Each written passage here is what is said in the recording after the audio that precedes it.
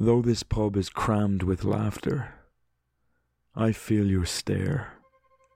It burns. If you continue, I'll tell you of 1622, when a lightning cloud shadowed this city, flinging sparks on thatch that pulsed to flame. People stumbled over each other, through laneways, clutching children to their chests, weeping, afraid, while fire bloomed along the paths where they ran and fell and ran.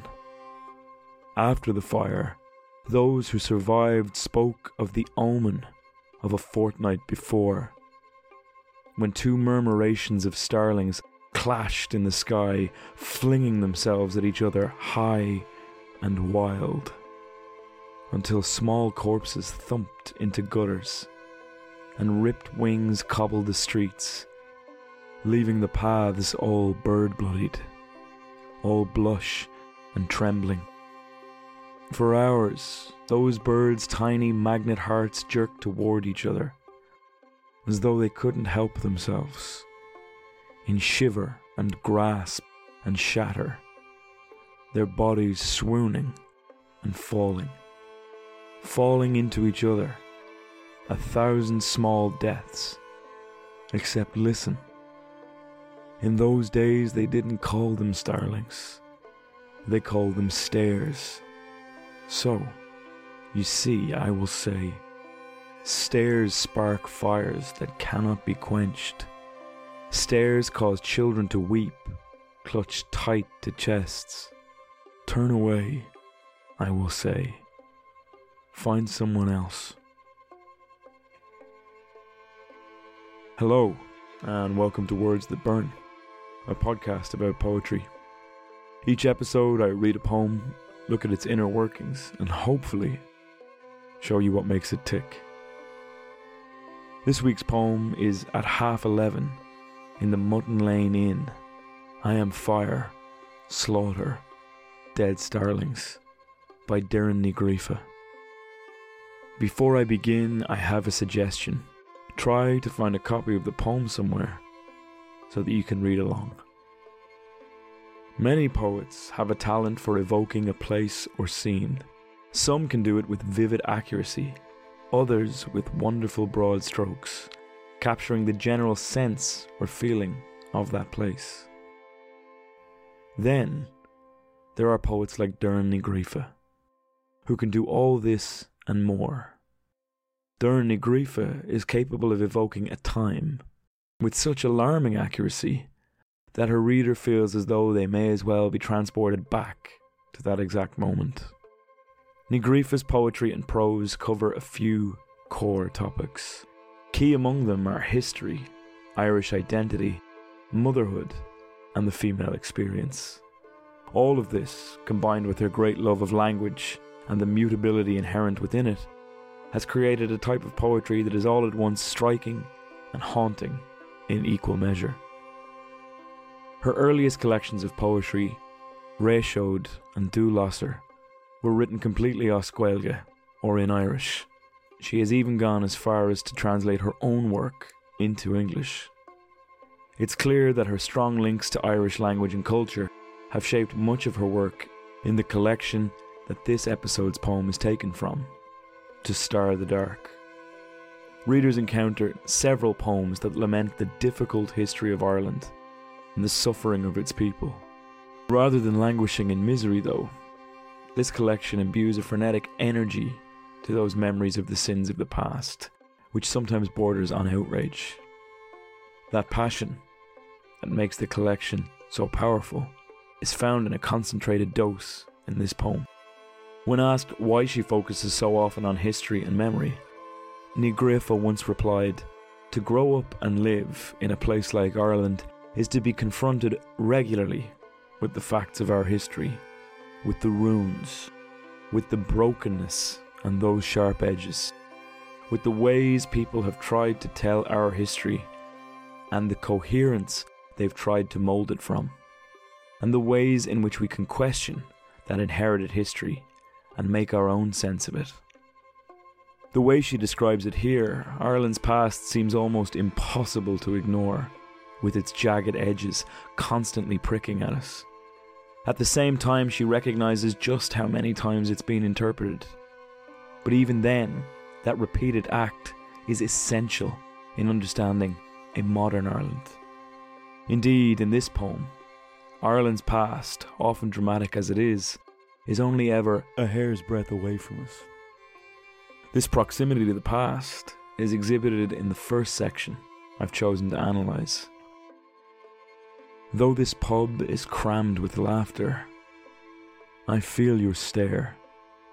It burns.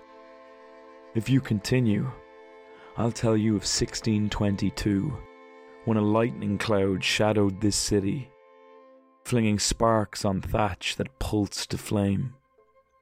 People stumbled over each other, through laneways, clutching children to their chests, weeping, afraid, while fire bloomed along the paths where they ran and fell and ran. There's a commonplace scene shown to us as readers here, one that firmly belongs in the present day. The speaker, someone we can assume to be Doireann Ní Ghríofa herself, is the object of attention in a pub. Her reaction to that attention is mixed at best, as the rest of the poem will reveal. The use of the phrase "it burns" in the first few lines ignites a mounting tension that will persist for the entire poem. We know exactly where the poem is set thanks to the title. At 11:30 in the Mutton Lane Inn, I am fire, slaughter, dead starlings. The Mutton Lane Inn is a famous pub in Cork, in Ireland. It is noted for its longevity as a business, claiming the title of Cork's oldest pub. It's no great wonder then that it's the site for this poem of time travel and the supernatural. Ní Ghríofa has spoken at length about her love of Cork for its history. It is the place she now resides, and a place she feels that history always pulses beneath the surface. Here she is discussing that wonder in an interview in 2020. It's a really nice place to live. I grew up on the west of Ireland, so it's really interesting to be here in the south of Ireland, where I have been really since I was 17, so over half my life. But I still look at Cork and the landscape around here with, I suppose, kind of astonishment. I really enjoy living here. I love the city. I love the vibrancy of the city, but I love this area outside the city as well. And it feels as though there are so many layers to the history here that I've yet to feel my way into. And that's always been a great source of fascination and imagination and daydream for me, to get that sense of the past that's always kind of vibrating around us, no matter where we find ourselves. This love of the past makes it clear to the reader why it is allowed to consume the poem from the mention of the date 1622. From there, a narrative of fear and destruction is weaved, one that matches the promise of burning in the opening lines. Here, portents and flame fuse together to create a breathing tapestry of history. The poem itself is based on an actual historical event in Cork. Ní Ghríofa learned of it in a local atlas, but a digital copy of an account of it can be found online. Here is an extract from that first-hand account detailing the tragedy. The clouds over the city began to gather thick, which caused such a darkness in their houses that they were amazed to behold so sudden a darkness. These dark clouds seemed to muster together and to descend by degrees nearer the city, whilst the inhabitants stood thus wondering at the extraordinary darkness. Suddenly they heard a terrible clap of thunder, and at the same instant they saw a dreadful lightning, with flames of fire break out of the clouds and fall upon the city at the same instant, at the east end and the highest part of the city, at the very place where the stairs began their battle and where they first fell down, being killed in flight. There the fire first began with horrible flames, which the inhabitants of the west and lower part of the city beholding, they began hastily to run towards the east part where the fire began. They were not run half of the way when as they heard a woeful cry of fire behind them. Of the west part was also set on fire, betwixt two fires, being amazed and confounded, not knowing what to do. The flames of fire raged also extremely in the midst of the houses on both sides of the street. Albeit they had great abundance of water near at hand, there was no means to be had, nor any endeavour to be used to quench the flames. For the fire was so sudden, the flames so hot and raging, that there was no possibility to come near them. For the fire which falleth from heaven is unquenchable, and rageth with that violent heat as may not be endured. What you've just heard is an actual description of pandemonium. Finding first-hand accounts like this is by and far one of the best things about the internet. And while it's a tragedy, it's fascinating to read about it, as witnessed by someone who was alive at that time. It is a moment of history that is little remembered today, and takes a good deal of digging to find. For me, it's fascinating that such a major event in the lives of those people could have faded so much from memory. Then again, the fact that it's lurking just beneath the surface and is still inspiring poetry today is proof enough that it hasn't faded completely. One question remains: why would Doireann Ní Ghríofa choose to make a poem of this historical moment? The answer is in the next section.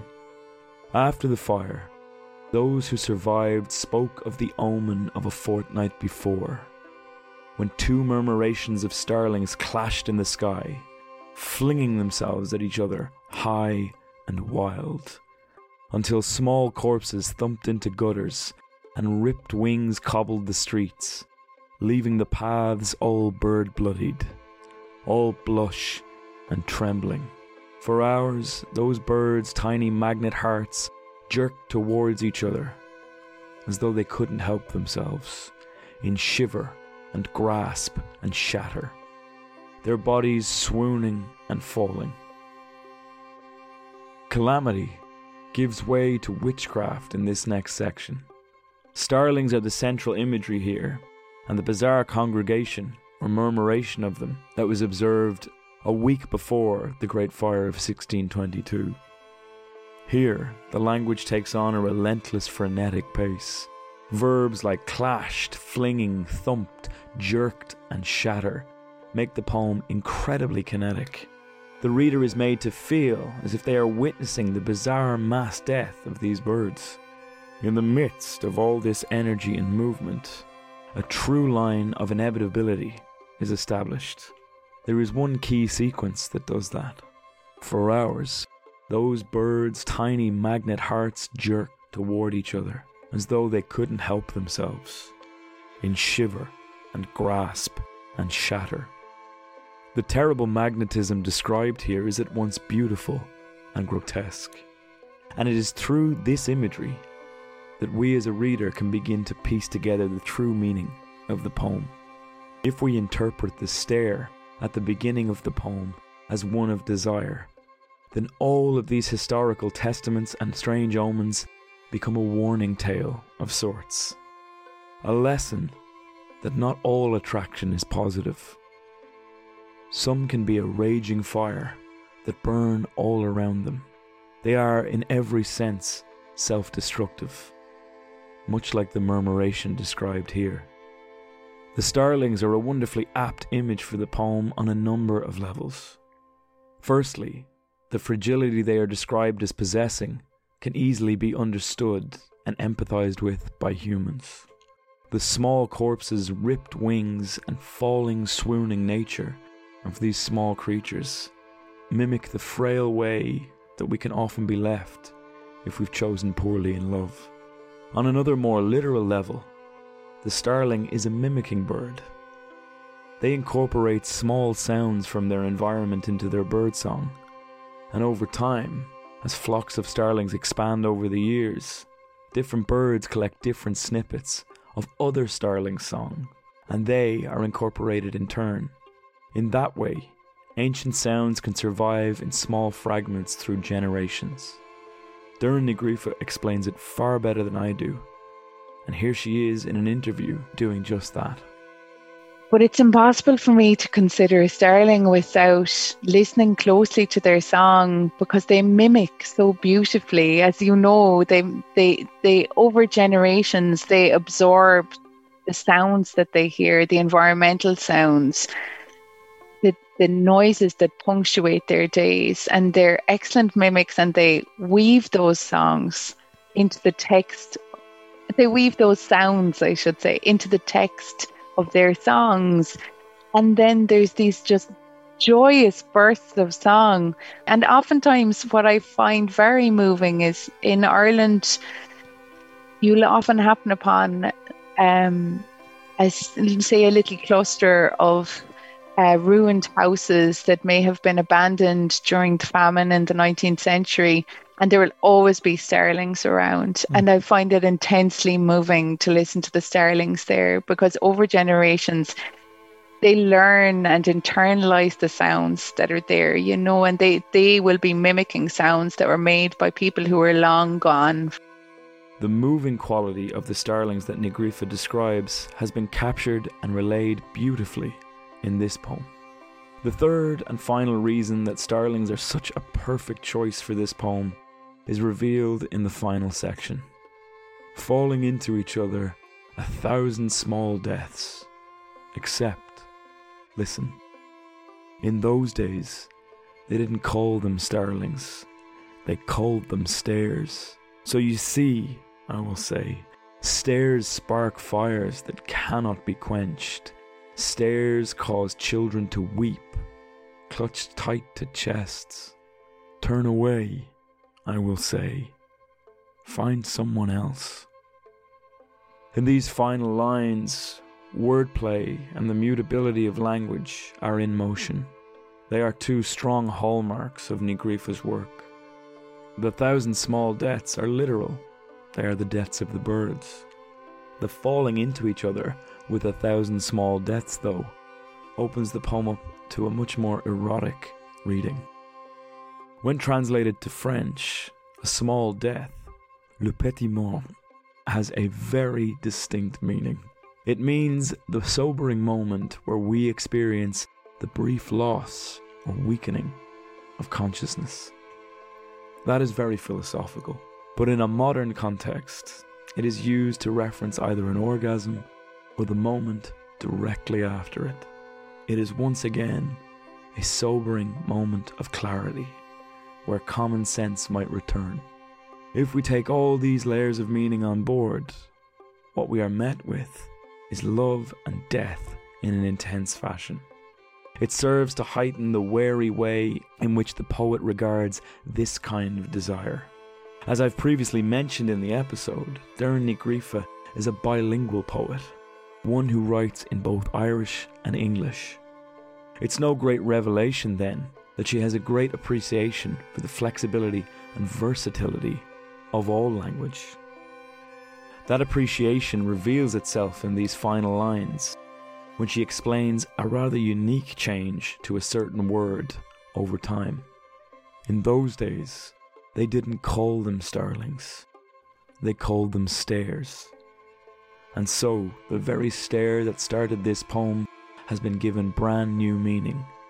From the seed of that linguistic change comes a flurry of wordplay, one that gives the poem a wonderful sense of cyclical completion.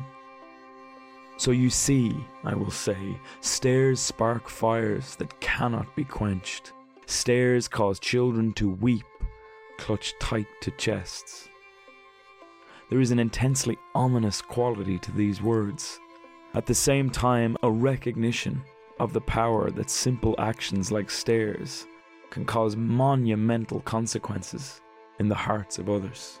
Simple animals, like small birds, can cause monumental consequences to entire cities. The fire she is speaking of is one of pure desire. It's interesting to note that these 3 lines run longer than any other in the rest of the poem. And so it could be seen that the fire that was lit and has burned throughout the entire poem has reached its highest point, its fever pitch. If that is true, then the final 3 short lines, "Turn away, I will say, find someone else," the shortest of the whole poem, are definitely the quenching of it. These 3 lines brim with defiance and self-determination. They stand in direct opposition to the inevitability of the rest of the poem. The inevitability comes in many forms. The inevitability of history repeating itself. The inevitability of desire burning 2 people out. But all of this inevitability is told firmly where to go in these final lines. In asserting themselves through these words, the speaker seems to bring the loop and echo of history to a definitive close, and in doing so, takes all the power herself.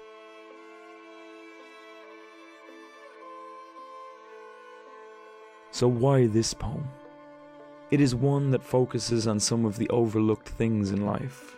There are forgotten historical events that have taken place in the areas and locations we find ourselves standing in. There is the unspoken pull of desire, and perhaps, more importantly, there are the small, quiet victories, like avoiding something we know might end in disaster. In this poem, all these overlooked things are honoured. Further to that, Doireann Ní Ghríofa manages to honour so much of the tradition of her country and the style of poetry in which she is writing. Her work touches on so many things, from obscure history to feminist identity, and a deep appreciation of the things that may have been lost. All of these are referenced in this very poem. And while it's not unusual for an Irish poet to honour what came before, Doireann Ní Ghríofa does so in a way that allows modern issues to have a place of equal standing within them.